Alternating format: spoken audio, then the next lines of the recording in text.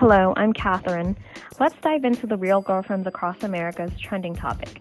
With George Floyd's death and everything else going on with the world, a lot of celebrities, such as Loni Love, who is currently trending all over the media, tells People magazine, "This is my success story."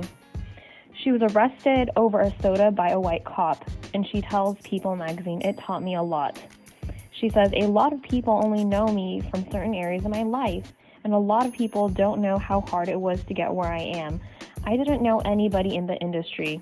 I wasn't born with money or well-off parents. I want to show you this is a country where you can have a humble beginning and you can make it. This is my American story." If I was trending, I would want my voice to be heard like Loni Love. She's a boss babe. Now, Corinne, back to you.